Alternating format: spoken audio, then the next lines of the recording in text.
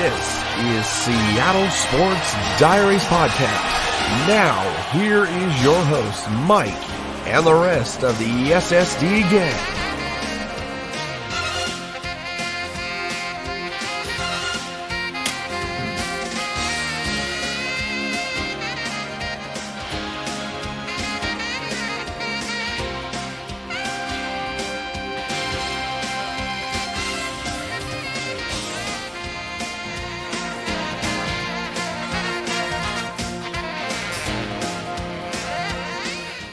What is going on, everybody? Welcome to a brand spanking new episode of I almost said BS Commentaries. It's not BS Commentaries. This is Seattle Sports Diaries.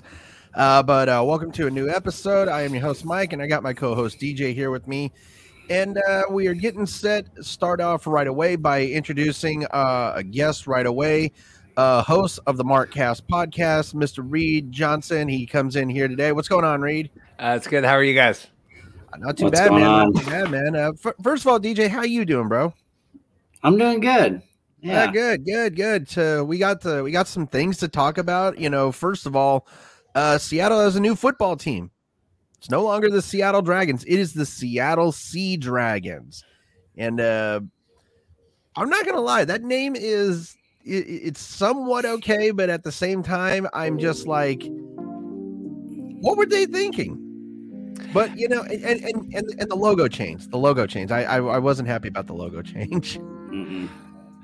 Yeah, so the names were leaked a couple months ago on the XFL shop. So late one night, I came home from a One Republic concert, pretty intoxicated, and I had a bunch of tweets, and they said, "Reid, like you got to go on the shop and all that stuff." And I went on, and basically they had the San Antonio Brahmas name had leaked, and then the Orlando Guardians, but then they had the Seattle Sea Dragons. And I was in debates with a lot of people, and I'm like, that is just the Sea Dragons, like Seattle Dragons. Like there's no way that they would have it be Seattle Sea Dragons, but lo and behold, it is the Seattle Sea Dragons, and that is our new XFL franchise here.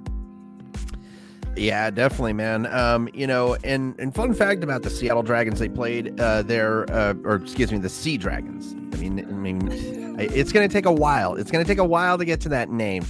But they played, I see it right there in the background, my man. I see it right there in the background.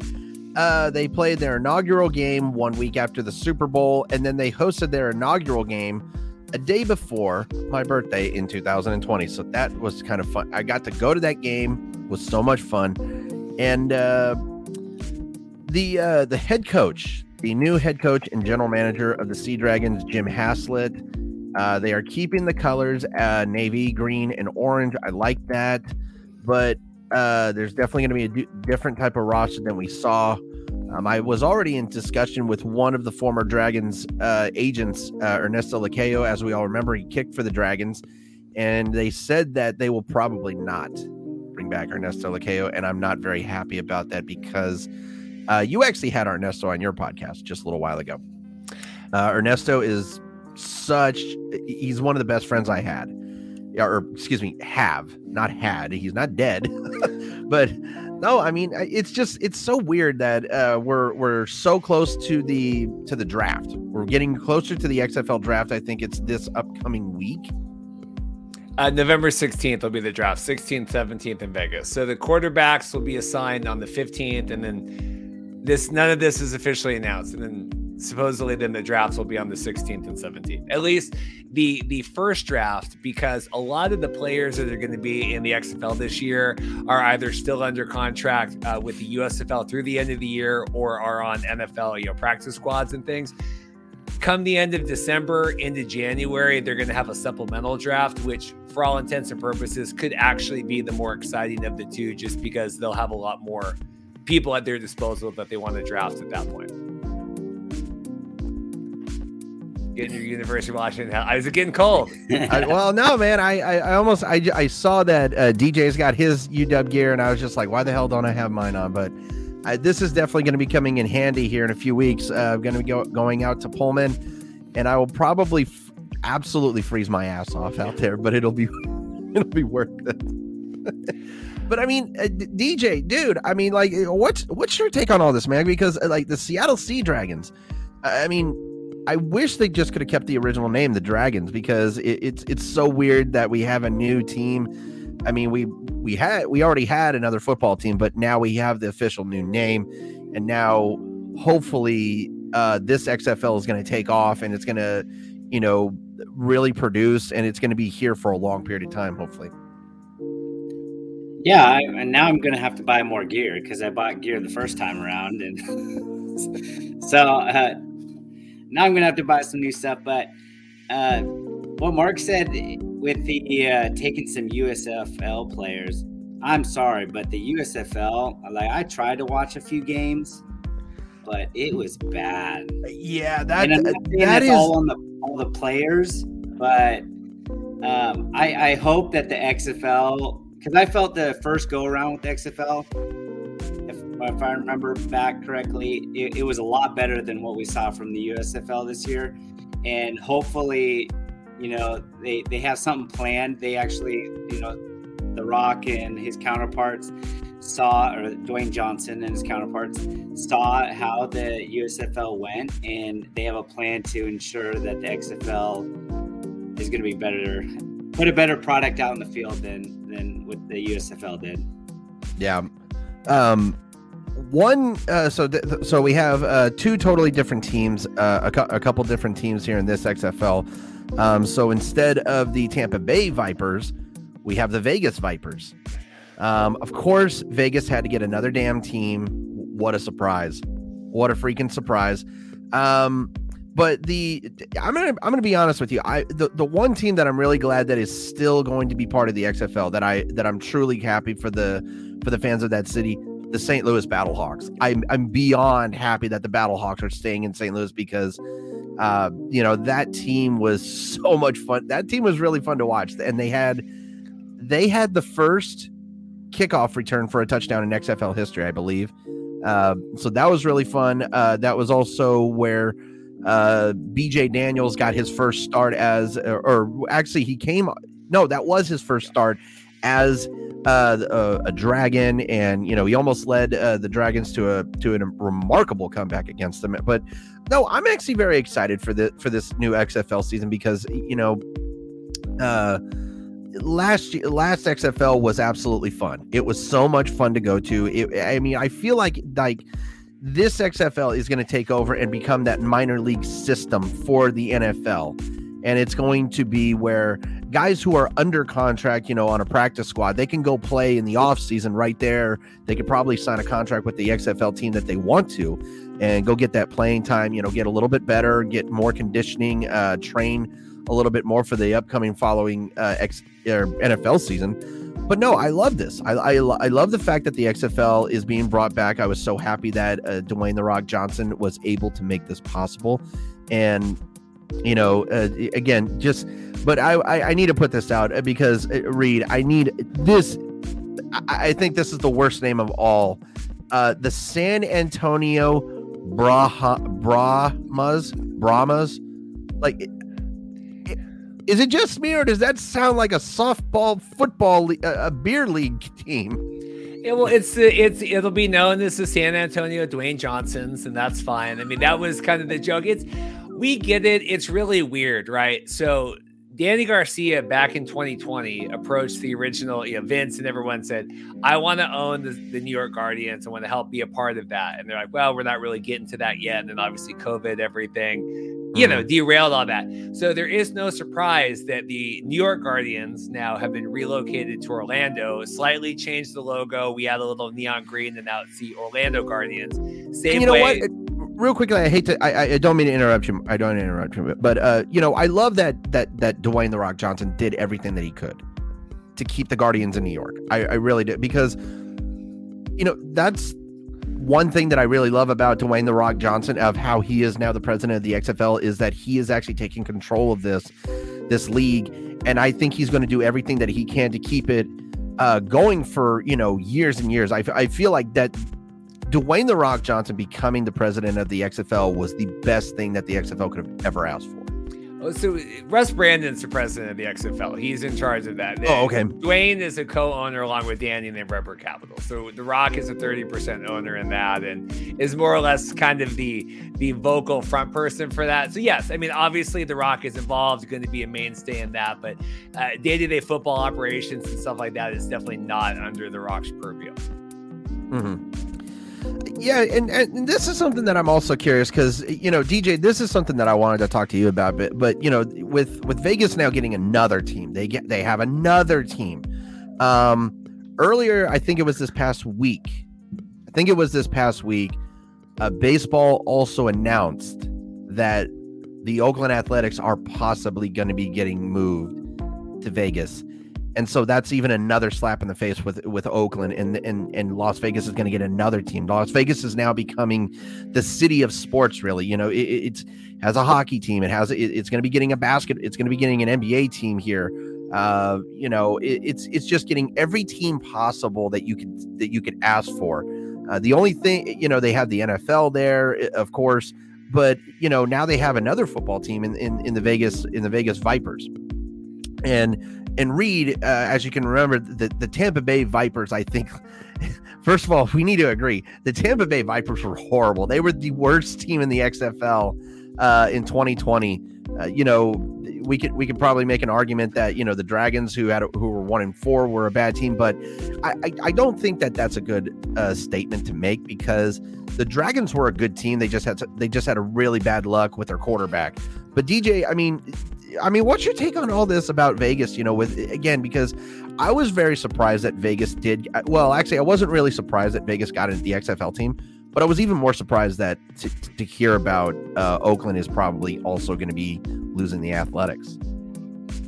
Yeah, well, there's been chatter about Oakland leaving when the Raiders did, and when you're pushing out 3,000 and less fans a game. Like, that's sad. Like, Oakland in the last couple of years have not been, their fans have been horrible.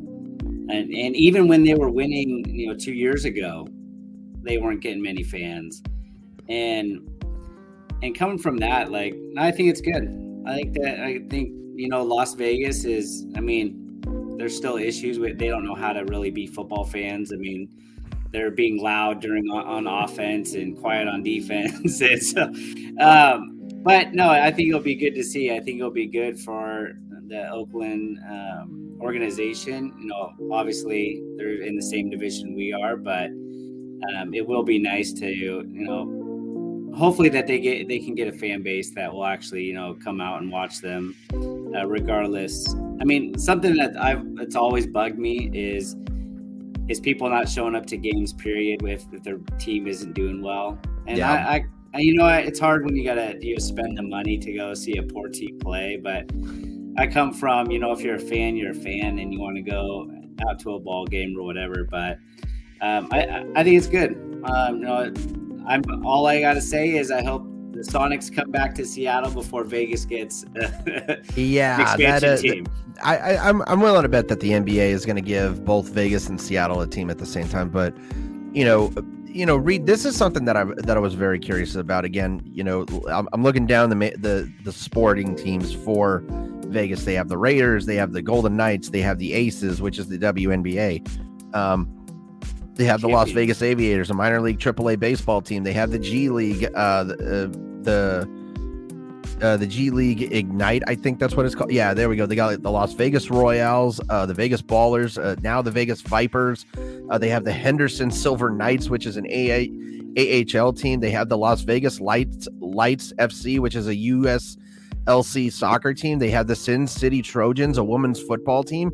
They have the Vegas Nighthawks, which is also the part of the IFL, and they have the Desert Dogs, which is now part of the Major League Lacrosse team. Vegas is just growing when it comes to sports, but it's listed right here that there is a to be determined spot for the Vegas Vipers to play at. One would think that the Raiders' home there in Vegas would be where they're going to play. I don't know any other spot that you could, really play a an indoor put a football team in besides that Alliance Stadium. So it's actually a major issue right now. So we post our episodes on Friday, and that was actually our big lead story today. Was Vegas does not have anywhere to play. As you said, 7 of 8 cities have had their venues announced. Seattle started their season ticket deposits this morning. I picked my season tickets if you were part of the early, adopter, whatever. So they're rolling that out in DC and Orlando. These cities are able to do that. Vegas does not have a venue. I had Alan Snell on our show, who runs one of these sports business pages down there. The vibe that we got, number one, is Vegas sports writers don't really care about the XFL at all unless they can get an interview with The Rock. Really not a lot of mainstream attention has been gotten there this week. Number two, they don't have anywhere to play. The Allegiant negotiations are not going well. A lot of people have thought that they would go play at Sam Boyd Stadium, which was the former home of UNLV. That venue has been closed. The current sites right now are on Cashman Field, which is a soccer field at retrofitted baseball field into a soccer stadium that holds about 10,000 people. And that's kind of where they have their views set right now, but no one really knows where the Vegas Vipers will be playing. Yeah, it really is where I want to kind of put it down a deposit on the tickets for the Sea Dragons, but I'm curious. Are they going to be playing? Are teams going to be playing on Saturdays like they were originally? Or are they going to be playing on Sundays? They have not announced a TV schedule. I just presumably it'll be Saturday, Sunday doubleheaders like before. We have 8 teams, okay. 10-week seasons, 5 home, 5 away. They'll presumably announce that here in a little bit.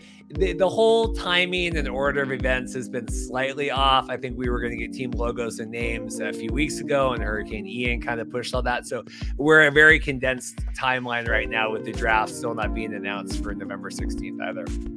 Yeah. Well, I mean, coming up in this season, of course. So we have 8 teams in the XFL. 4 in each division, basically. But so that's going to be very interesting. And the top 4 teams are going to be the ones who get into the playoffs, right? So it's going to be a 4-team playoff scheme. I think I feel like it's going to mirror the USFL. I think that they did the number 1 seed in each got in, and then they had 2 and 3 play. I think is what they did. Don't quote me on that, but I feel like it's a similar. They haven't announced it, but I would imagine first place gets a bye, 2 and 3 play, and then they go in that way. Yeah, I mean, I wouldn't question that one. I mean, I don't think I would mind at all if they did the USFL rules, but what DJ was saying though, DJ, I mean, you absolutely made a really good point. I tried to actually watch the USFL football games. I could not watch those. I couldn't watch it.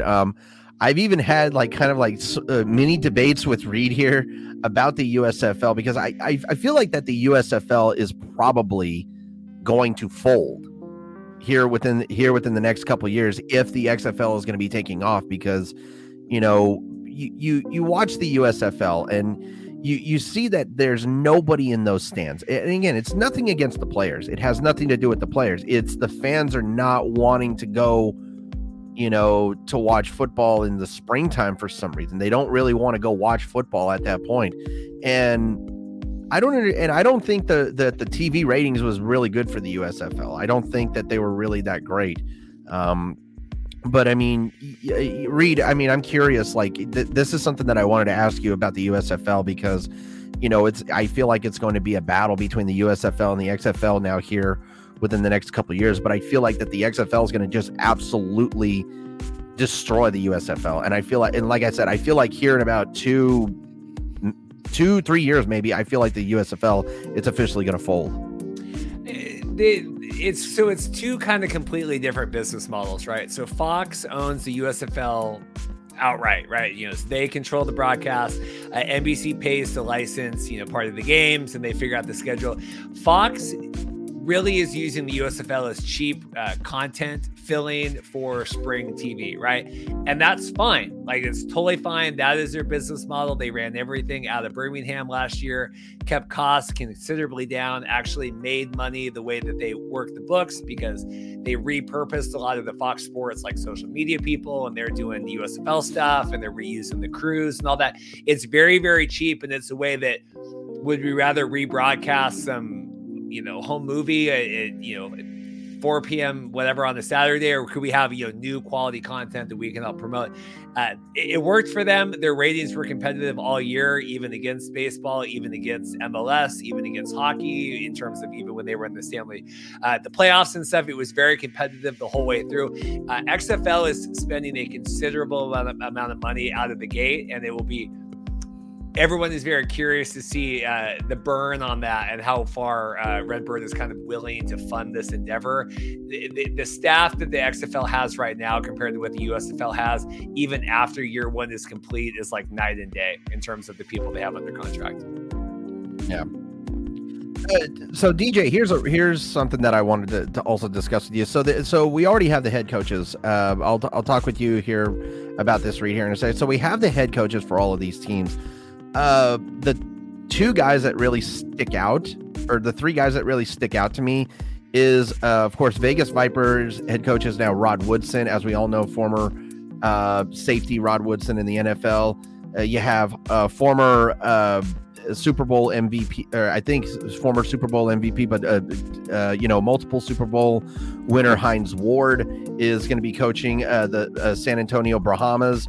And of course, Jim Haslett, who we all know is one of very, very great football player. Of course, he was drafted in the second round in 1979. Went on to win NFL Rookie of the Year or Defensive Rookie of the Year that year. But what is it about? Like, do any of these coaches stand out to you? Because Haslett, I thought was a really good pick for Seattle. I was very curious to see if Hines Ward or Rod Woodson would come to Seattle and coach. Yeah, it'll be interesting to see, and just like, players are getting showcased out there. When you have Rod Woodson and Hines Ward, obviously former players and, Hall of Famers. It could be a job interview, how do they do, managing a team and running a team, possibly that could lead into head coaching or, offense coordinator or defense coordinator in the NFL in the future.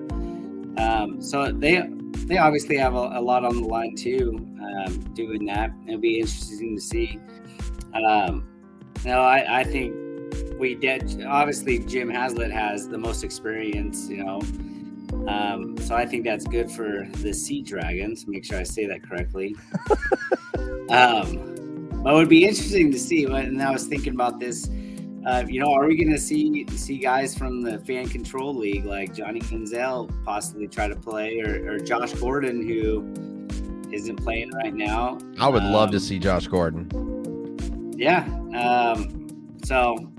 And obviously, after this year, and people have been cut already from NFL rosters, and obviously next year's draft, people that don't get on the team or on practice squad, it'll be interesting to see, who can actually go out and play. Before this season, we probably thought Geno Smith would be playing with the XFL in a couple of years, but no, he's actually doing pretty well. So we'll see. Yeah, and Reid, this is something that, another thing that I wanted to talk to you about. Right now, Seattle with the XFL have hired two very experienced coaches, who have great NFL experience. They hired Jim Zorn, but as we all know, Jim Zorn was definitely not the right pick for the Dragons in that last one because, again, he chose the wrong quarterback. That was the thing. He was choosing the wrong quarterback, and when Daniels should have been, I've talked to so many of the guys who played on that team, and they were saying that they were absolutely shocked that Daniels did not win the starting quarterback position over what the hell was his name? What was his name? Brandon Silvers. Yeah, Brandon Silver. Yeah, I was really surprised that Daniels lost that job, that he did not, because I feel like, if Daniels would have been starting from the get-go, I feel like maybe that record would have been kind of turned over. Maybe the Dragons would have been 4-1, maybe 3-2 if best. But so the players who are getting drafted here for the XFL, have you heard anything about former Dragons probably coming back to this team because I was very interested to see if BJ Daniels is going to probably make a comeback to the Seattle Dragons, but you know a lot more on this. I feel like you have a little bit more in-depth information than I do. Yeah, so a few things. So the issue with Zorn was Mike Riley, who's the OC, had to leave like right at the beginning of the season. His wife has like health issues, and so Zorn was kind of, I mean, it was obviously the BJ Daniels versus Brandon Silvers thing, but also Zorn having to be the offensive play caller really kind of threw things for a loop. I think that was part of the issue too. And with the quarterbacks, there was a lot of politicking that went into XFL 2020. And I would imagine the same this time, where you have some of these quarterbacks are assigned and are, you know, in 2020, they were paid more, at minimum $250,000. Some of them, like Landry Jones, got substantially more than that to come into the Renegades at the time. And so you had this thing of like, well, we're not going to start BJ Daniels. We're paying Brandon Silvers. Like, Brandon Silvers is our guy. Brandon is we reported back in September, and then the XFL shared in October a list of preliminary quarterbacks they have working with Jordan Palmer, who is their director of quarterback development, I think is his title. Jordan Palmer, you guys all know, worked with like Josh Allen and all of that. Mm-hmm. Brandon Silvers is part of that. Brian Scott, who is one of the standouts in the USFL that got hurt, is part of that. You have Brian Willis. He played for the Bears for a hot second. Jandre Francois, who was in Packaged Football, is part of that list. And there's more. So they're developing all that. BJ Daniels is, I believe, retired in coaching now, so I wouldn't imagine him coming back. And I also would not imagine Brandon Silvers being a starting quarterback. I see him being a very steady secondary on a team, whether it's Seattle. He has a lot of ties to the Houston franchise too, with AJ Smith down there. So what do you see for the Dragons? What do you see for the Sea Dragons in this draft? Like, how do you think that the Sea Dragons are going to approach the XFL draft? And do you have any ideas of like who they would probably target? You know, quarterback, running back, and wide receiver and defensive wise? Yeah, so our OC this time is June Jones, who is obviously the head coach back for the Houston Roughnecks back in 2020 with PJ Walker and all of that. Obviously, PJ is killing it right now in the NFL. Even I give him the win last week, even though they had all the BS with the helmet penalties and all that stuff. June Jones is the OC. We're going to be running air raid. I think Seattle is going to be an extremely exciting offense with June kind of at the helm there. So if you liked the PJ Walker, running, passing, moving out of the podcast, all those things that you saw back in 2020, I think that's going to be a part of the XFL's philosophy, at least in Seattle. I think Seattle has a really stacked team, start to bottom. Randy Mueller is our, I think it's like the DPP. I can't remember what all the different titles they have, but he's the DPP, I think, for Seattle. And so all of that combined, I think, is going to be pretty exciting for the Sea Dragons. Definitely. Last thing before we get you out of here. First of all, Reid, thanks so much for joining us here on Seattle Sports Stars. Hopefully, when the draft happens and when we finally have a full Seattle Dragons Sea Dragons, it's going to take some time to get used to that. It really is going to take some time to get used to that. But as soon as we get the full Sea Dragons team and we get a full XFL team, we need to bring you back on here and we need to start previewing Sea Dragons football, and hopefully come February we'll have you on here every week, because I would love to do previews with me and DJ, because this is going to be one hell of a fun football league to watch, because again, when the XFL first began, it was so much fun. I was hooked after the first game. I was so happy. And I love that the Sea Dragons are keeping those colors, the navy, green, and orange. Those are just absolute perfect colors. And need I also tell you that the original XFL is where the broccoli guy got his start. I hate the broccoli guy. Why is everybody hating on Jim? Why everybody got to hate on Jim? I can't. I'm at Kraken games. I see him. I can't stand that guy. Sorry, I don't. I pay too much to have broccoli guy standing next to me waving. That's so cruel. That, but anyway, the paper cup guy. That is the same guy. Oh, is it the same guy? Yeah, because he dresses up. He dresses up as the paper cup guy. Yeah, But yeah, so going into this draft, like I said, you just explained exactly what the Dragons want to draft, how they want to draft, and so what is it?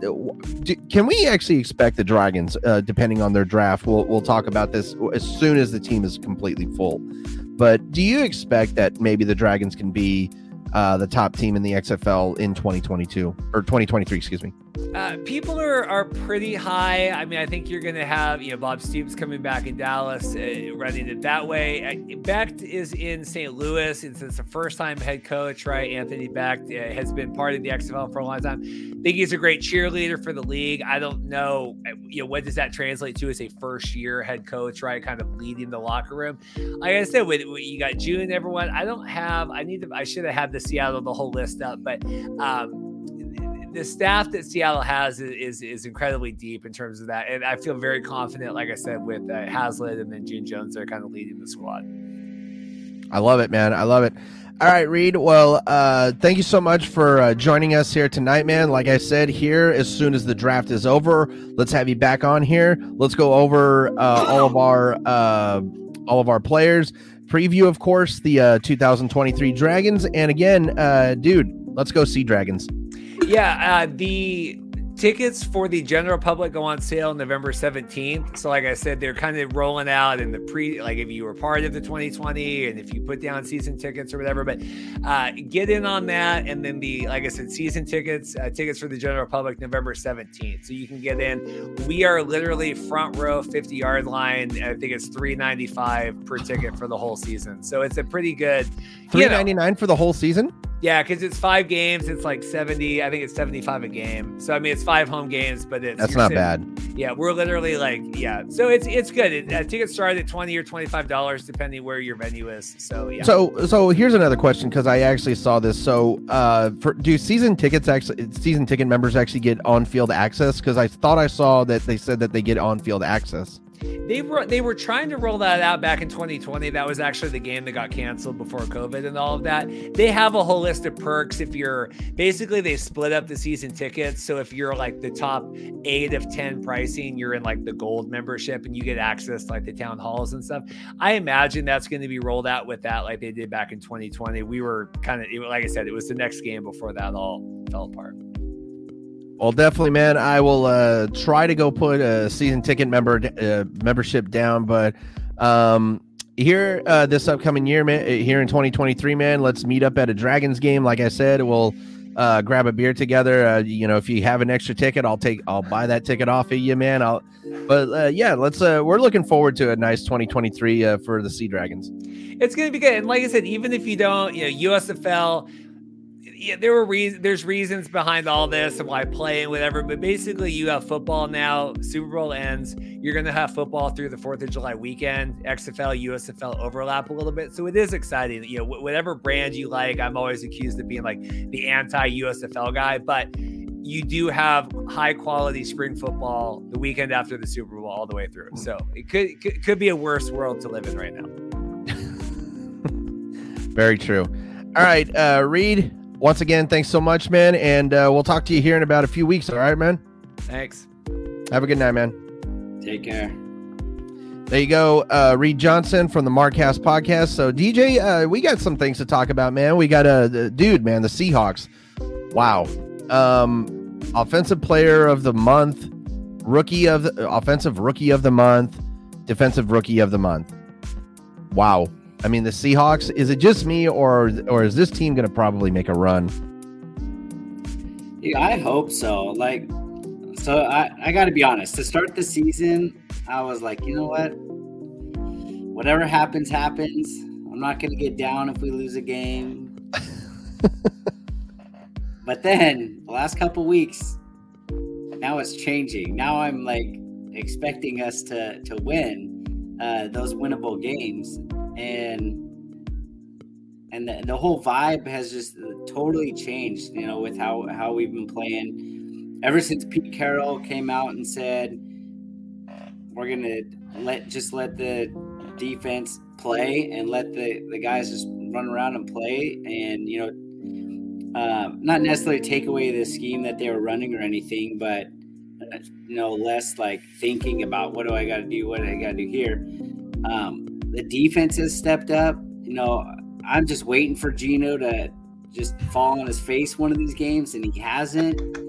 And dude, it's so good to see, and to see K9, the way he runs, and dude, I'm loving it. And it's crazy to see that they got Geno Smith ranked like top 5 QB ratings right now, leading the league in completion percentage and whatnot. Like who would have thought? Who would have thought? And we're top in the division right now. Yeah, number one in the division. I mean, who the hell saw this? I don't think anybody saw this coming. So reviewing this past game, 27-13 over the New York Giants, over the 6-1 Giants, might I add. Now the 6-2 Giants. Geno Smith, 23 for 34, 212 yards, 2 touchdowns, 1 to Tyler Lockett, 1 to DK Metcalf. And you know what? This is something that I want to also bring up is Geno Smith's leadership right now, because he tossed one up to Tyler Lockett, and he just flat out dropped it. And now normally, like if that would have been Russell Wilson, he's not going to trust Tyler Lockett. But they go back to the sideline. Geno Smith, I don't know what he said, but he's don't worry about that pass. We got another pass coming. Don't worry about it, man. I'm going to throw you another one. And he throws an amazing pass to Tyler Lockett for the touchdown. And it's just like, I love how I feel like Geno Smith is just the captain of the ship. He really is the captain of this ship. I mean, he's basically the Barbosa of this ship, man. I mean, you could call Russell Wilson the Jack Sparrow because he's that fucking goofy. But yeah, I mean, Geno Smith all of a sudden has become the captain of this ship. And the fact that the Seahawks are first in the division going into this game against the Cardinals is absolutely fantastic. And, also K9, Kenneth Walker, 18 carries for 51 yards, including the touchdown. He had a great day. There are some people say, oh, he had a bad running day. He only averaged, barely 3 yards. But I got news for you. Saquon Barkley, he did worse. Saquon Barkley did worse. I don't understand it. This defense is unbelievable. I mean, I was expecting, I'm not even kidding you, DJ. I was expecting an 8-9 team. Now I'm expecting a possible 11-win team. I feel like the Seahawks could probably win 11 games this year. Yeah, no, I agree. And going back to the defense and Saquon, he was averaging just over 5 per attempt, and we held him to under 3. And Noosa, what that signing in the offseason from the Chargers. God.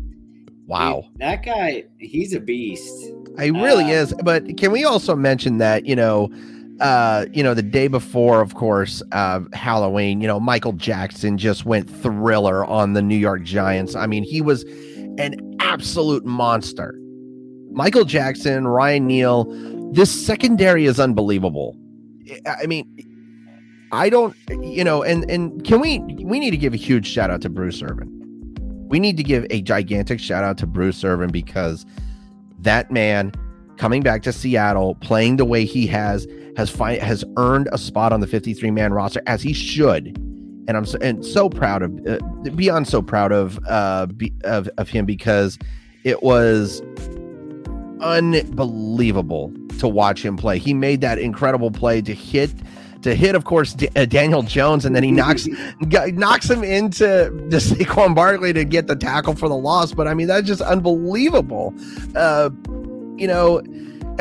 then of course, Will Dissly, special teams player of the week, forces 2 freaking fumbles. I mean, everything is just clicking for this Seahawks team, and it's unbelievable to watch this team. And I'm so happy that we get to watch this team week in and week out. And I really don't want a bye week to happen, because I don't want these guys to get off this run. But the way that they are playing, it's like the Mariners. It's like what Julio said. They can play anybody. They have the confidence. They have so much confidence to go in and win games like that. Yeah, No, it's just great to see like the whole vibe of the team, and you definitely see a difference from last year with Russell and whatnot. And Bruce Irvin, I think, it's the game before he missed 2 sacks that he probably could have had, and he was upset about that. And then he's been playing well. And when we signed him, I was kind of like, oh, it's washed up, but he looks rejuvenated, and he's been playing well. This game against the Cardinals again coming up, obviously it was a pretty low scoring game last week, but since I think we beat them, they're the first win in our current win streak, right? Mm-hmm. Yeah. We beat them 19-9. But we've been playing better. It'll be interesting to see, how Woolen lines up against D-Hop, which we all know Kyler likes to. That'll be interesting. A lot. That'll be interesting. One stat I need to throw out here. This is the one stat that I need to throw out here is Michael Dixon, by the way. So I was expecting Michael Dixon to have at least between 45 and 55 punts at this point in the season. He has only punted the ball 27 times, including once during the Chargers game. They basically said, okay, we feel sorry for you. Let's get you in the game, basically. That's exactly what they did. Gave him a mercy punt. But the loss to the Saints, and he didn't have a single punt, actually, against the Lions. He never punted the ball against the Lions. So, the Broncos, Falcons, and Chargers game, he punted up the ball a combined 5 times. And and I love it. I love the fact that, Michael Dixon is not being used, but I kind of feel sorry for him because he's missing out on some of this fun. But yeah. But I mean, seriously, but he still has that big dick. He has that big dick energy. Of course. I love that. I love what the fans were saying about that, like big Dixon energy or whatever it was. And it's just like Michael Penix Jr., big Penix energy. Mm-hmm. But this upcoming game against the Cardinals is going to be, it's not going to be easy. I will say that, because I went to EQC yesterday, put down a parlay bet. And as you know, my parlay bet was done after last night's game. I picked the Eagles 13.5. And of course they only won by 12. So there goes my bet. But, the spread is, so they got the Cardinals, and the spread is and the Cardinals are favored. Right? Yeah, the Cardinals are favored by 2, which I find really interesting. But I don't find one bit surprising because with Kyler Murray, you definitely. I don't know. I don't think they're giving Geno Smith enough credit. I don't like this favoritism towards the Cardinals because I feel like that's not.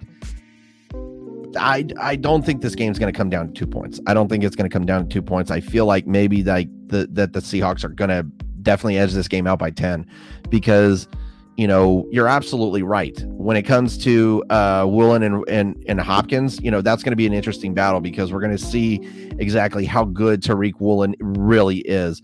And he's going up against one of the most premier wide receivers in the NFL.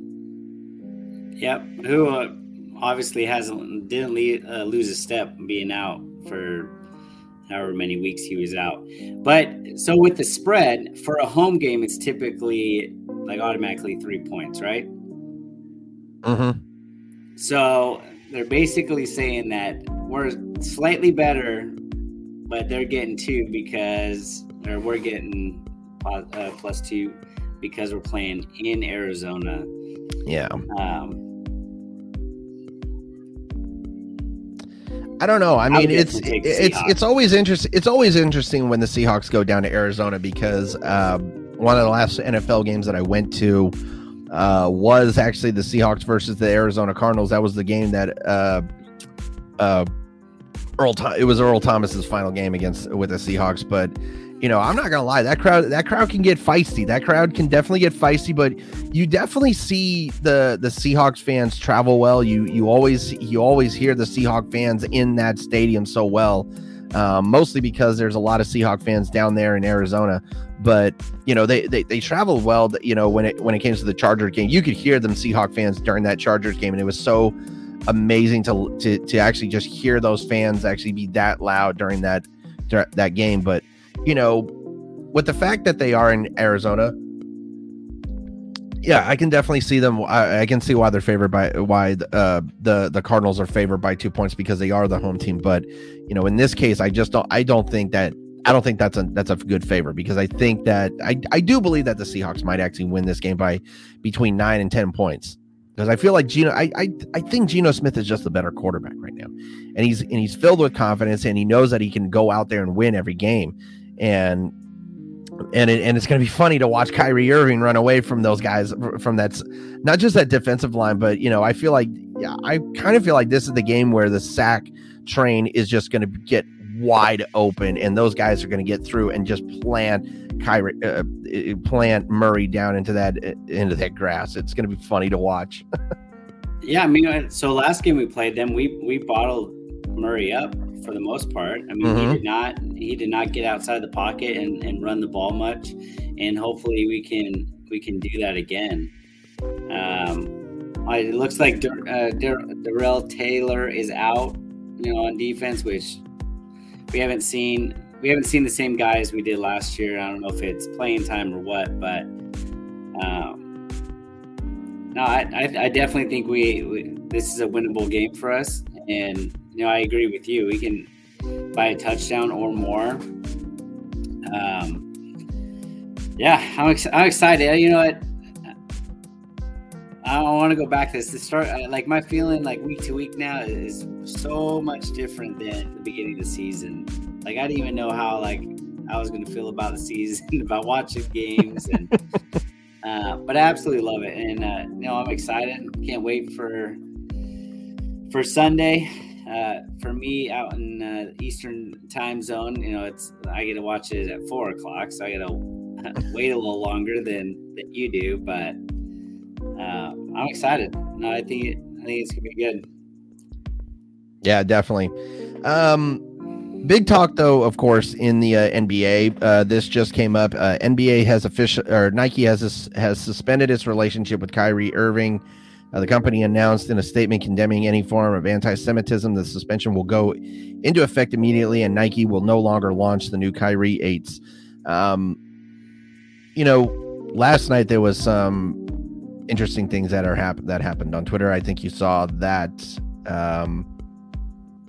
This is my take on all this. Normally we don't get into stuff like this, but this is something that I think that needs to be voiced. Hatred has no place in this world. Doesn't matter who the hatred is directed towards. Any kind of racism or discrimination towards somebody because of their religion or race is absolutely unacceptable. I applaud Nike. I don't applaud the NBA because I don't think the suspension was brutal enough to Kyrie Irving. I don't think Kyrie Irving should ever step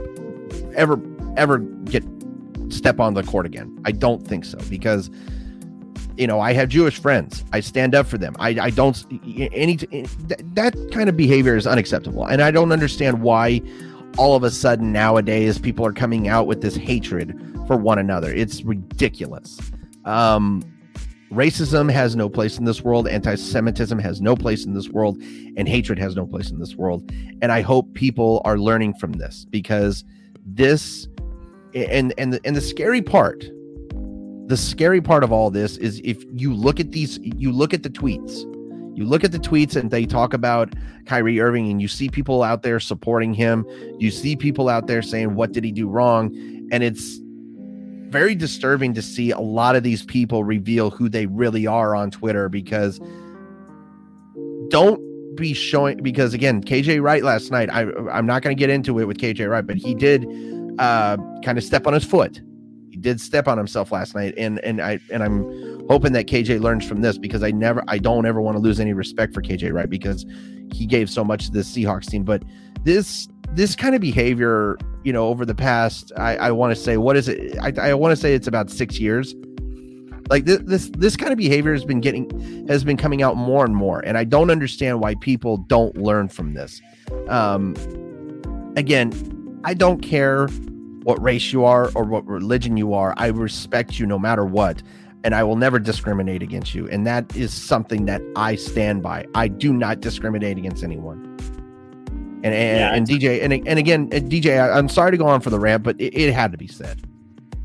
No, that's fine. No, I totally agree with you. And it looks like the Brooklyn Nets are, I mean, they put something out that they want an apology from Kyrie or a different kind of apology from Kyrie before they let him play again. And so we'll see what that looks like. But 100% totally agree with you. You know, there's no place for that. In sports or really, you know, anywhere, you know, and it's sad to see. It's sad to see that, especially, and it's such a big. It seems to be a bigger deal just because of, you know, obviously Kyrie and him being an NBA superstar and the limelight he is in. It's being, you know, pushed a little bit more, but we know it's happening amongst people, you know, every single day, and that's what's, you know, really sad about it, you know. And we're not going to hear about, you know, every time that's happening, but yeah, no, Mike, I totally agree with you. Yeah, and there's my dad chiming in here over on YouTube. I absolutely agree. He is a train wreck of a person. Same goes for Kanye West. It's absolutely disgusting to see this kind of behavior from these athletes and celebrities. There's just no excuse for it. There really isn't. And, you know, and it's the same, you know, I'm going to be honest. I'm going to be honest with you. You know, I have heard once, this was once, and it was about 4 years ago at a minor league ball game. And some dude was absolutely tearing, I cannot remember who it was. It was an African-American player, and he was just like harassing him. And I was just like, okay, he's just, you know, like teasing him. He's taunting him a little bit. And then all of a sudden, boom, he said the word. And I was just like, nope, I'm not standing for that. I went right up to him, and I actually wasted a beer on him. I actually threw a full can of beer right into his face. And I was mad.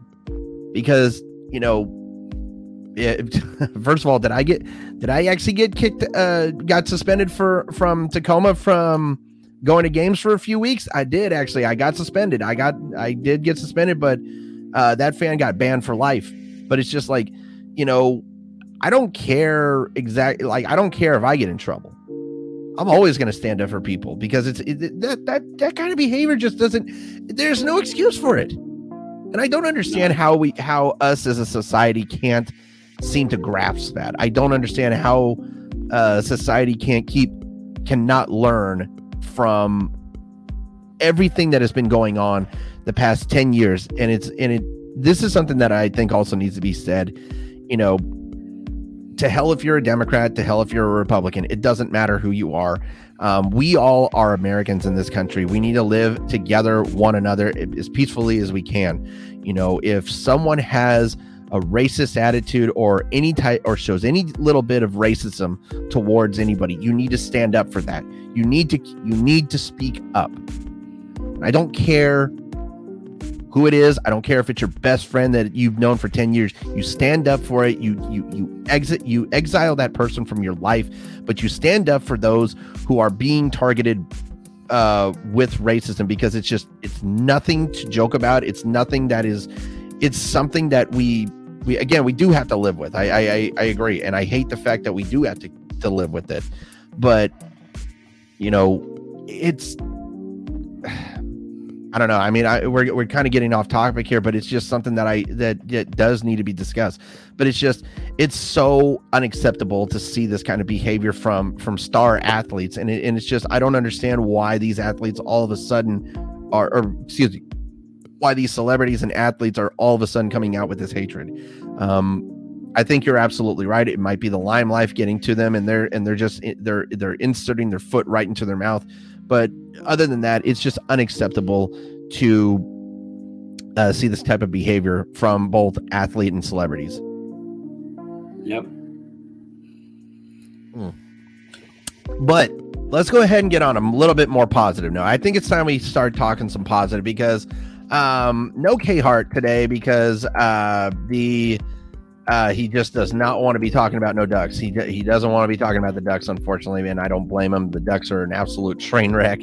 But can we talk about the Seattle Kraken, who are third in the division in the Pacific Division? That is so fun. That is so fun That's exciting. It's so exciting. And it's so exciting. And the Kraken are coming off 4 of the last 5 games in a win. The only time they lost was against the Canucks. I don't understand why the Canucks are the team that we can't beat. We have not won 1 game against the Canucks. But to kind of like review the past couple weeks for the Kraken, let's go ahead and go back to just this past not this past Tuesday, but the previous Tuesday. 5-1 win against the Buffalo Sabres. This was an all-out win by the Kraken, and it was so fun to watch because it was such a cohesive unit. Daniel Sprong had 3 points. Vince Dunn had 2 points. Brandon Tanev had 2 points. Matty Beneirs, he had a goal in that one. Matty Beneirs, we need to talk about this. Matty Beneirs is 19 freaking years old. He's going to lead this team to a Stanley Cup. He really is a superstar. Stud.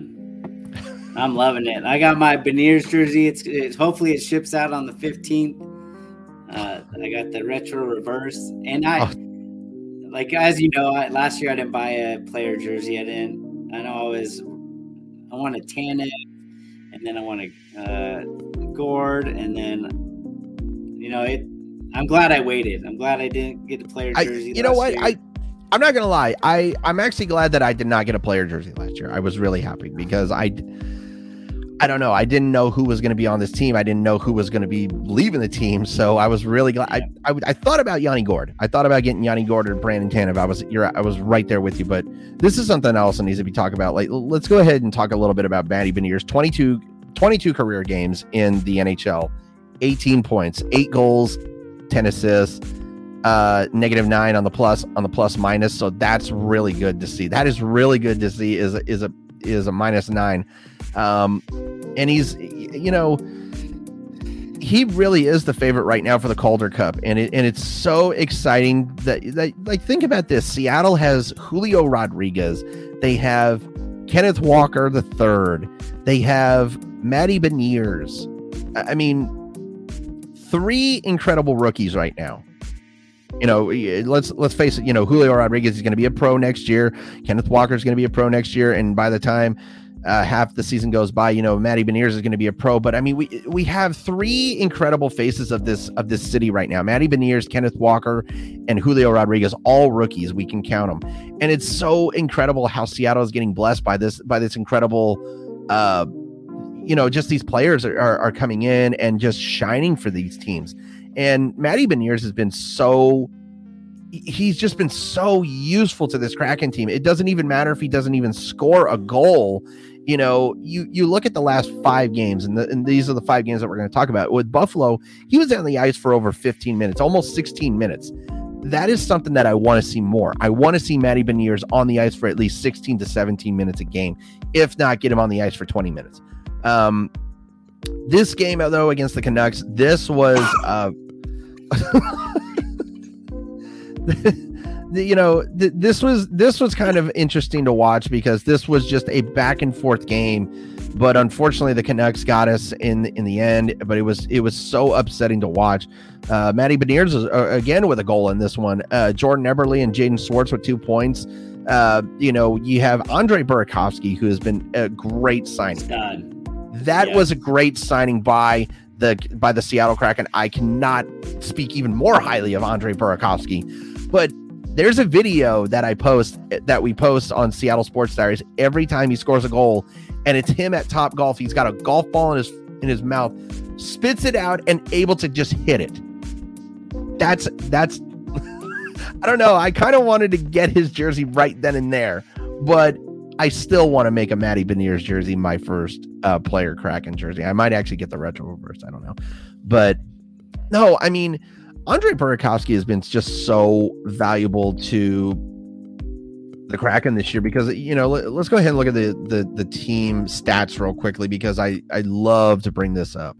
So if we're going to look at the points, if we're looking at points, you know, right now, Jaden Schwartz and Andre Burakovsky, 10 points each.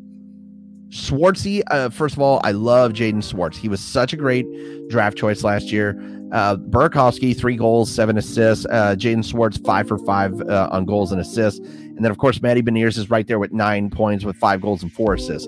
But, you know, you look down the list on goals scored for the Kraken, and you have Jaron McCann, Matty Beneirs, and Jaden Schwartz all tied with 5 goals. So that's really impressive to see because you know, again, this is something that I wanted to express I wanted to express this during the season is that we need more guys to spread the puck around and share the puck. And that's what they've been doing. And with the assists, you have Andre Burakovsky and Jordan Eberle with 7 assists. That's something that, you know, I knew Andre Burakovsky was a goal scorer. I knew he was a goal scorer, but I also knew that he was very valuable when it came to passing the puck. And that's what he's been able to do. He's been able to pass that puck around onto the ice, and he's been able to get it into the spots where it needed to be. Yeah. And you know who else has been playing really well is Geeky. Morgan Geeky. He's been unbelievable these past couple games. 4 goals. So he has 5 points this season, 4 goals and 1 assist. But the last 3 games, he has had at least 1 goal. He's on a 3 goal streak right now. So that's really good to see. This was a game though on Saturday that I was very happy to see. The Seattle Kraken, for the first time in franchise history, got to the 500 mark against the Pittsburgh Penguins. That's the perfect dose of medicine for me. Huge win. It was so sweet. That we did it against the Penguins. Jaden Schwartz, Jordan Eberle, and Morgan Geeky all with a goal in this. And if you look at the score sheet, we had 1, 2, 3, 4, 5, 6, 7, 8 guys with points. 8 guys in the points category. Jaden Schwartz, of course, had 2 points in this one. Brandon Tatum with an assist in this one. So I mean, but that was another thing about that win for the Kraken is this is something that I need to talk about is Martin Jones. I'm so happy that Philip Grubauer went on the injured list because, you know, I think you and I can actually talk about this. So Philip Grubauer was definitely not the goaltender that we got. He has not been the goaltender that we expected him to be. He is, he gives up the goals too easily. And I really think that this injury was a blessing in disguise because you know, the Kraken right now have Martin Jones who just came off his first career shutout, which is really good. But I mean, I don't know, man. I just feel like Martin Jones is that guy that the Kraken needed to step up. And Martin Jones has been absolutely dominant since he's been coming out. He's been giving up his fair share of goals, but he's been able to keep the Kraken in the games with those amazing saves of his. Yeah, I mean, when we drafted Gru, I believe in 2021 he was like runner-up for best goalie, wasn't he? He was a runner-up for the best goalie in that season. And that is not who we got. And over the off season, you know, a lot of people talked about that he was going to get back to his old form, and that's not what we've seen. You know, Jones up front, his first game was rough, but since then, you know, he definitely has been playing better. And that's the thing about injuries, you know, it gives other guys shots, and it was good to see him to get his shutout yesterday against the Minnesota Wild. And we'll see how we go from here. Yeah. I mean, this is again, so there's 3 guys that I want, or again, 2 guys that I want to highlight here in a second, but The win against the Calgary Flames was a good win. Of course, Oliver Bjorkstrand with 2 assists in this game. Matty Beneirs, of course, with a goal. Morgan Geekie and Yanni Gourde. Yanni Gourde finally getting onto the scoring sheet. That was a big thing to see. Yanni Gourde has definitely not been the player that we saw last year. I want to say it's because he's really not getting enough ice time, but Carson Soucy and Daniel Sprung, of course, with a pair of goals in this one as well. So that was a good one. And again, Martin Jones kept us in that game. Martin Jones was a big reason why we stayed in that game. And then, of course, this past win against the Minnesota Wild, I mean, Alexander Wenberg with 2 goals in this game. I mean, seriously, Wenny? I wasn't expecting Wenny to come up with a pair of goals in this one, but I was really happy that he did come up with a few goals, because, you know, it was a big part of that win. Of course, Morgan Geekie with another goal, of course, and Jamie Alexiak with another goal. But, you know, Oliver Bjorkstrand with an assist, and of course Andre Burakovsky with an assist. And these are the 2 guys that I wanted to highlight real quick. Is, you know, these 2 guys have been so valuable for the Kraken this year. You know, Andre Burakovsky, big pickup by the Kraken in the offseason. Besides the Pittsburgh Penguin game, if he would have gotten an assist in the Pittsburgh Penguin game, he would have had a 5-point streak, which is really cool, or a 5-game point streak, excuse me. Yeah. And, you know, he's getting plenty of time on the ice. I mean, against Vancouver, he was almost on the ice for 20 minutes. He was on the ice for 17 minutes against Pittsburgh. But with Buffalo, Calgary, and Minnesota, he was with Buffalo, he wasn't even on the ice for 50 minutes, but Calgary and Minnesota, he was on the ice for 15 plus minutes. You know, I've criticized Dave Hackstall a lot. I think you've criticized him too. But, you know, there's certain guys that really need to be on the ice, you know, with that first line. And if it was me, I'm being honest, I'm putting Morgan Geekie, Andre Burakovsky as your defense guys, and for your front 3, you need to have Burakovsky, of course, and Matty Beneirs. Definitely got to have Matty Beneirs on that first line, but I also want to have Jaden Schwartz out there. So I think those 5 guys are your 5 best players to put out there for that first line.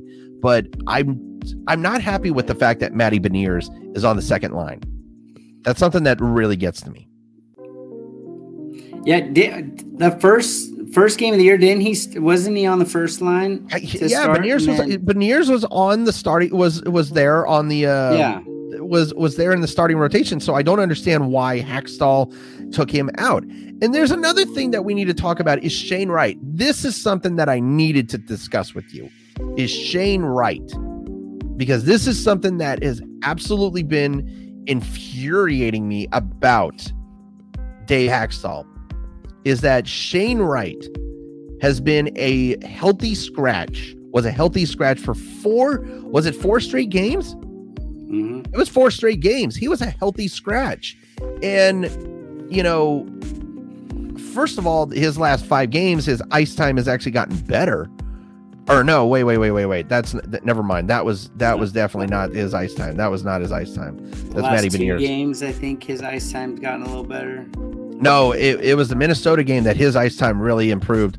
But this is something that really got me. So the 4 games before he played against Minnesota, he had an ice time of 650, 636, 842, 551. That 551 was not good. That was not good at all. But against Minnesota, he was on the ice for 13 minutes and 45 seconds. That's better. And I don't, again, you know, we can attack Dave Hackstall all we want, but in hindsight, I hate Hackstall. I don't know what his problem is with Shane Wright, but from what I've been hearing, Shane Wright is putting in the time. Shane Wright is putting in the time at practice, and he's always trying to get better. He's trying to get into that starting rotation, but for some reason, Hackstall is leaving him out of the lineup. I don't understand why this kid's hard work is not paying off. Now, from what I heard, if they want to send him down, he's going to be in the OHL, I believe, but they don't want to do that to him. So what's the point of keeping this kid on the roster if you don't want to play him? That's the thing that I want to know.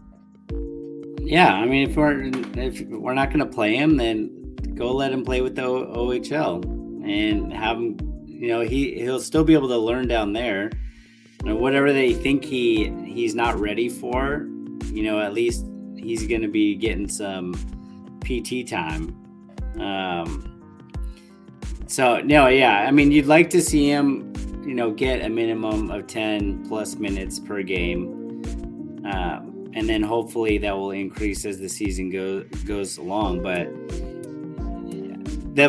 after we drafted him in the first round, like the vibe that we all thought was he was going to be playing, and we felt like we got a steal that he didn't go before our pick. But yeah, I want to see him. I mean, I even thought about getting his jersey after he was drafted, and hopefully Haskell. I mean, his big issue last year everyone kept harping on him last year was he'd be pulling the goalie with like 5 minutes left. Now, see, dude, the first game that I ever went to, the first ever NHL game that I went to was the Ducks versus the Kraken, and the Kraken were down a goal with 5:36 left to play. And for some dumbass reason, he pulled the goalie. I did not understand that one bit. So we lost the game 7-4. But I mean, it was just my problem with Hackstall is that he's not putting together the right lines. Like I said, if I'm Hackstall, I'm putting Jaden Schwartz, Andre Burakovsky, I'm putting Morgan Geekie out there, and I'm putting of course did I mention Jaden Schwartz? Yes, I did. Yeah. But I'm putting Matty Beneirs out there on the first line. But so those four guys I would want to put out there on the front line for the Kraken, because I just don't understand. Because I mean, in my opinion, the top. Because let me go back and look at this real quickly. So I want to look at these stats again because I want to make sure I got this correctly. But so. In my opinion, it's Jaden Schwartz, Andre Burakovsky, Matty Beneirs, Jared McCann, and I want to say Bjorkstrand. You put Bjorkstrand out there, Morgan Geekie out there. I want to put Morgan Geekie. Those are the five guys that I would love to see on the front line. But I also want to see more of Matty Beneirs out there on the power play unit, because I don't think he's out there on the power play unit enough. Because let's bring this up. This is something that I want to also bring up. So with Matty Beneirs, his ice time, the lowest ice time that he's had this season was against the Pittsburgh Penguins, where he only played a little over 50 minutes. But the Buffalo game was also a 15-minute timeout on the ice. Every other game he's put out 16 minutes out on the ice. I want to see Matty Beneirs to be out there on the ice for at least between 18 and 20 minutes, because you have a 19-year-old who is an absolute stud. You had him out on the ice. The Anaheim game. This is the game that I want to bring up. The Anaheim game, he had 2 points in that game, and he was out on the ice for almost 20 minutes. He was out there on the front line. I think Matty Beneirs really does belong out there on the first line. And I don't understand what Hackstall's problem is. I don't understand why he's putting him on the second line. Now, I get it. You maybe want to keep Beneirs on the second line just as a precaution, so he doesn't get too worn out. But I don't know. I feel like Matty Beneirs has earned his spot to be out there on the first line. Yeah, I was listening to another podcast, and I think they had Fitzhugh on there, who obviously calls Kraken games, and one of the things he was talking about with Beneirs and some of the biggest strides he's made since I think the 10 games he played last year and coming into this season is how much his cardio has improved. And before the season started, when they were talking about it, that's kind of like what he was saying was that he has the enough cardio to be out there to between 18 and 20 minutes a game. And, I don't know what Haskell's going to do, but it'd be nice to see him get more time on the ice, and because he makes things happen when he's on the ice. He does. He really does. Yeah, so I guess that's going to do it for us talking Kraken. We got a couple more minutes until Matt comes on here, and we start our preview of the next World Cup team that we wanted to preview. We will be previewing France, the defending World Cup champion. And first of all, DJ, I'm excited. I cannot wait for the World Cup to start here in a few weeks. It's going to be so much freaking fun to watch the USA actually finally play again. But one thing I wanted to bring up to you, we haven't talked about the World Series. Haven't talked about the World Series yet. Right now, the Astros lead 3-2, and I'm going to be honest, DJ. I think the series is over because here's the thing. Look, do I want the Phillies to win? I do. I want the Phillies to. I don't want to see the Astros win it, but the Phillies are going into Houston in perhaps one of the most hostile territories in playoff baseball, in postseason baseball, and you need to win 2 games. That's damn near impossible. That is just damn near impossible. And I said Phillies in 6. But I even said that the World Series was not going to go past 6 games. So I think I do believe that the series is going to end tomorrow night, and I feel like that the Houston Astros are going to win the World Series. Now, getting on that, I'm going to say this: congratulations to those fans, because now you actually have a World Series. In my opinion, the Astros have never won a World Series. You take that 2017 World Series off the books, but I think it would actually be good for the Astros to finally win a World Series, because they have been to the World Series since 2017. They've been to the World Series twice, and they've lost both to the Nationals and to the Braves. But it would be really nice to actually see that city finally win a World Series without an asterisk, because look, as much as I hate to admit it, the Astros have proven that they can win without cheating. Well, Framber Valdez. Oh, no. So I have a buddy that is a huge Astros fan. Mm-hmm. And when he pitched against us, I sent a tweet out too. I said, why does he keep rubbing his wrist, his wrist after he pitches? And then it's that sweat. So after he pitched against the Philly, he was doing it again. And there's videos that came out showing him rubbing something off in his glove and then in his pants and on his shirt, his jersey. Did you see that? I did see it. I didn't think much of it. Well, if you're wiping off sweat on your jersey, it's a light wipe. Yeah, he was digging in his jersey. I don't know what it is. I don't know. I mean, I kind of want to give them the benefit of the doubt for once. You do. And I think, because I'm not going to lie. Look, I have too many friends. I have way too many friends who are Astros fans. I really do. I have too many Astros and Athletics fans. I'm being honest. But, it would be really nice to actually see that city finally win a title that people can actually say they didn't cheat. But this is the bad thing now. If they do win this title, they're still going to talk about Framber Valdez, about him rubbing up everything. And they're also going to talk about Martin Maldonado using that bat. But they're also going to talk about Aledmus Diaz leaning into that pitch.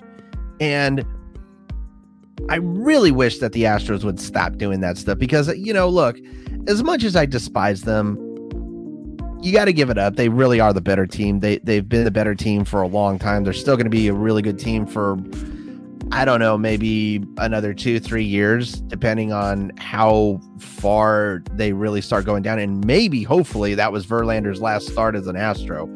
I hope to God it was, because I really don't want to see Verlander in an Astros jersey anymore. I really don't. Yeah, for sure. So I actually, one of my good friends, so I went to a Houston Astros versus Mariners game 2 years ago in Houston, where we got no hit. Oh, shit. It was a combined no-hitter. My buddy gave me he went to one of the ring ceremony. So I have a replica Houston Astros World Series ring lying around here somewhere. I think they take it tomorrow. Heading back to Houston, and after we saw how the Phillies fans were in Philly. I think it's going to be worse coming back to Houston now. Especially after not McCormick. No, it was Chas McCormick who made that catch. Oh yeah. First of all, I need to say this. Last night when I saw that, I thought JT Realmuto had it all, but the fact that Chas McCormick was able to chase it down, that was one hell of a catch. Yeah, what a catch. No, I think they win. I mean, Framber Valdez has been on fire too in the postseason pitching. I think they take it tomorrow night. I think they win it. I won't be watching it though because I'm going to be watching the Kraken game. But I may put it on the iPad.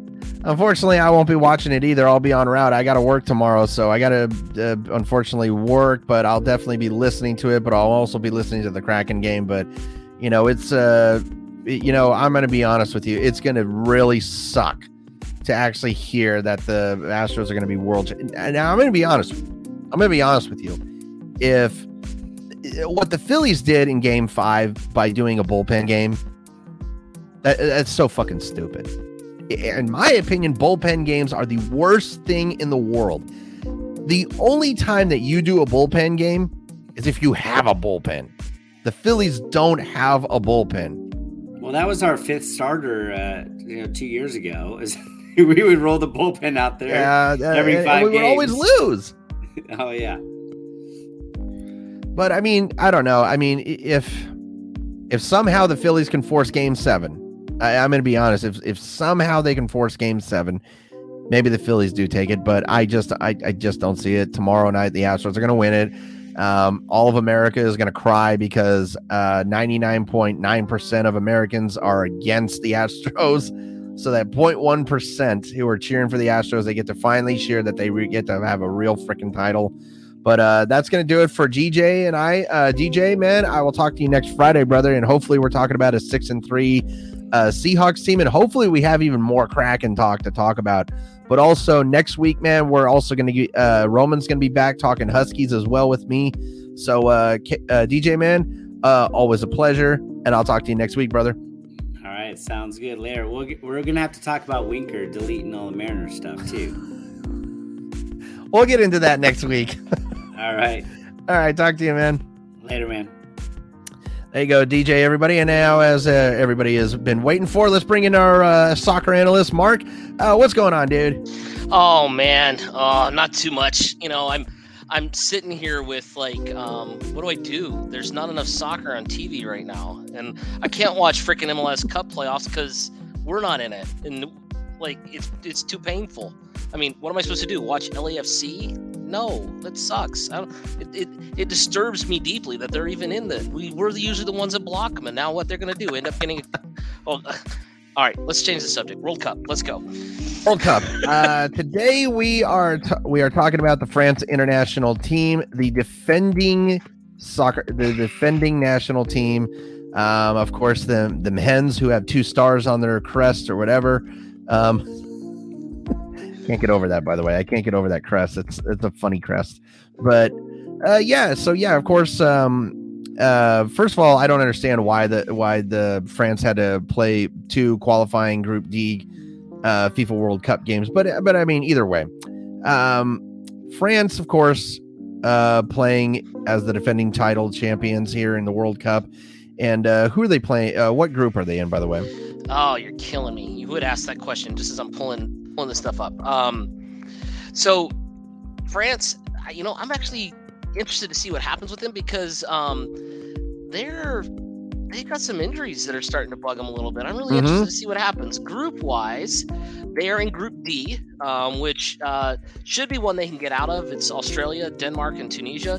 Denmark's a good squad, but Australia had to play a qualifier to get in, and Tunisia came out through the bottom end of Asia. So honestly, that's France should, even with the injuries, have a rubber stamp on the group. You'd think, unless Denmark just pulls something off when they play them and wins out the rest. But you should be looking at France top in their group, just with who they're playing and who's there. I think it's one of the easier groups for the top seed in the whole tournament. Yeah, definitely. Looking at the roster real quickly for this, for the France national team. I mean, of course, Kylian Mbappe, of course. Who else? Who else is going to lead this team? I mean, you have just and of course Antonio Griezmann, Oliver Giroud. I mean, you just have Giroud, a lot of really good. Giroud, it's French. Oh, Giroud. Okay, my fault. The D is silent. Yes. I don't speak. You don't speak frog. French. I get it. You don't speak frog. I like it. You missed one of their biggest strikers there too, in Karim Benzema. I did actually miss Karim. But yeah, no, I mean, you're absolutely right though. But with these, the injuries are definitely piling up on them. But I mean, this group stage for France, you're absolutely right. I think this should be kind of like a cakewalk for France. I feel like France pulls out maybe a possible 3-1 or 3-0-1 record here in the group stage. I mean, I feel like maybe Australia would be the one that probably gives them the most grief. I mean, I don't know. I mean, maybe Denmark is the one that probably might give them the most grief. I would say Denmark. I mean, Denmark's got a couple really good players. Christian Eriksen, of course, he's the one that had the heart attack on the field and has made just an amazing comeback. He's playing really well in the Prem now.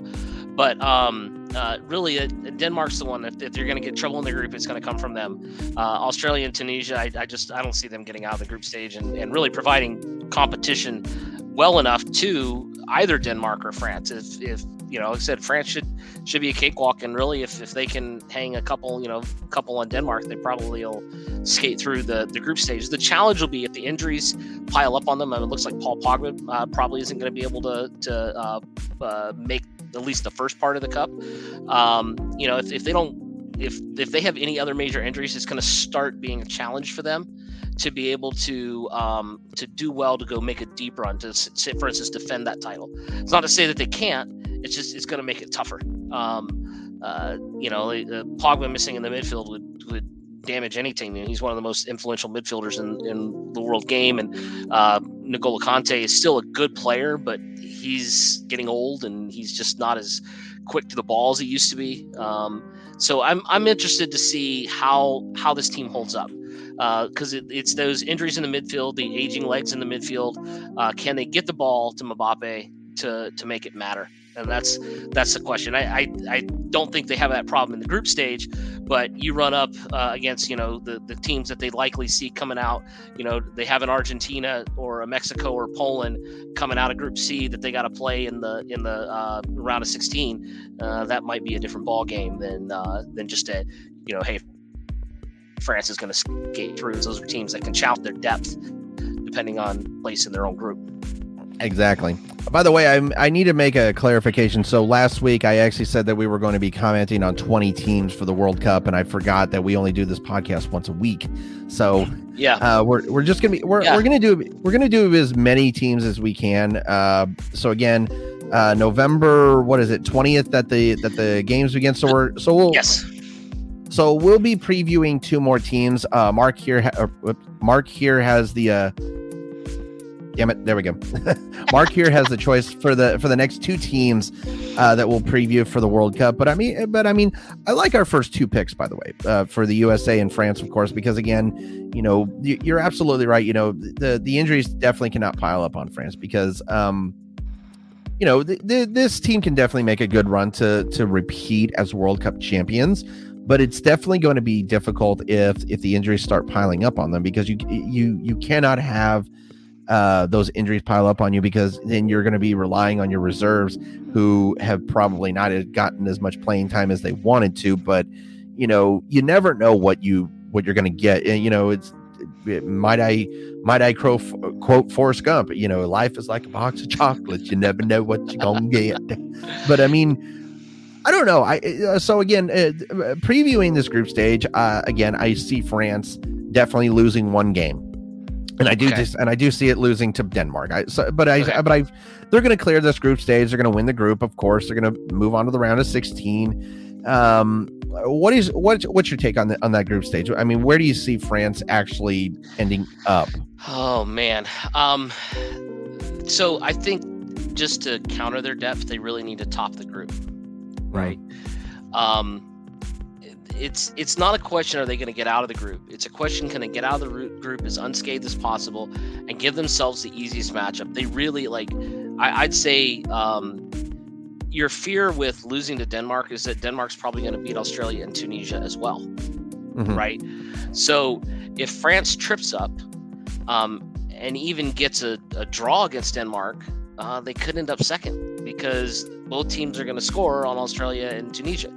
Tunisia plays a low block. Australia is kind of a little bit, that doesn't play the defense the way that Tunisia does.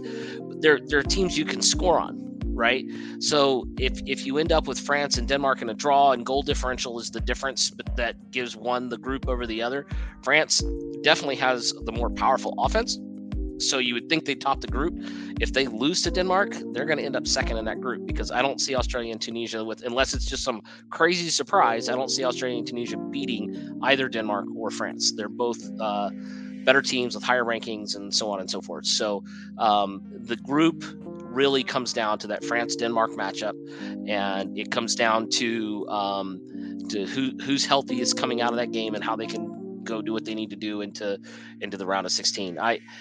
I still see France winning the group. I'm not certain they lose. I'll give you maybe a draw with Denmark, but I think that they skate through this group. And the real question is, can they get to the semifinals? Can they get to the round of 8? And can they avoid injuries, particularly in the midfield, where Pogba's already out, to allow them to move forward? Because Mbappe was the hero, that got them where they needed to be in Russia, but the unsung hero was Conte, and his legs are going. So if you don't have the midfield to get the ball to Mbappe, they're not gonna repeat. It's just that simple. Exactly, and that was my next thing that I was going to have here. By the way, here in what is it? We got 2 weeks here. So in the next 2 weeks, when Mark makes his last pick to preview for the World Cup, we'll also give our full FIFA World Cup take and our possible champion. That'll be interesting. I'm not gonna lie. You're absolutely right. Mbappe was definitely the hero in Russia, of course. But again, you did have those legs that are going in the midfield there. So this is something that I see that France is going to struggle with. They are going to possibly struggle to get the ball to Mbappe if those legs are not healthy. So I'm not going to lie. I'm going to go ahead and say this right now. I say that France is out in the round of 8.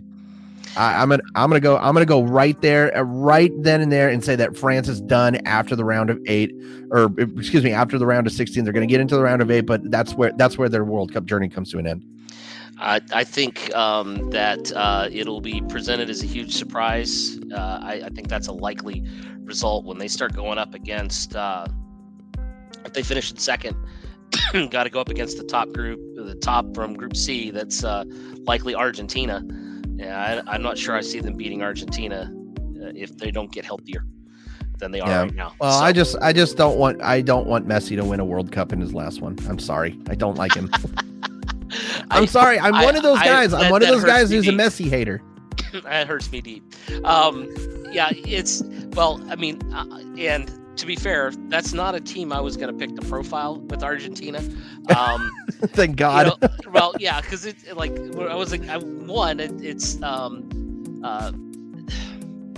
if they've never learned how to play with Messi, right? Messi is what he is. He's one of the best ever. He's in the conversation for the greatest of all time. I don't question that. Argentina's never catered to Messi style. and it frustrates Messi. You see it in multiple World Cups. Definitely. He's pulled them alone to finals, and they still don't know how to build a team around him and get them to work together, because it just hasn't ever happened. And we're past the era in world soccer where one man can win a World Cup. Exactly. You've got to have the other pieces, and he's had pieces. They just haven't been able to work together.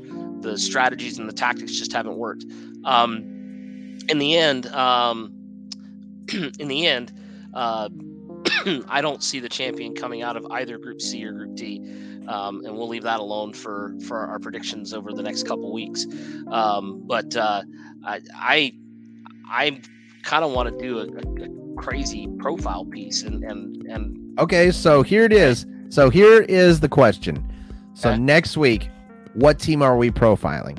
Okay, so how about, so in reality, the profile is Belgium. Okay. Okay. All right.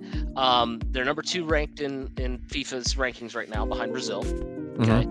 And if you've got a tough group that's tougher than Group B, because we talked last week how a lot of people look at Group B as a group of death. I don't quite see it that way, but because it's got the highest overall ranking and average ranking in the FIFA rankings. Is Exactly. in, right.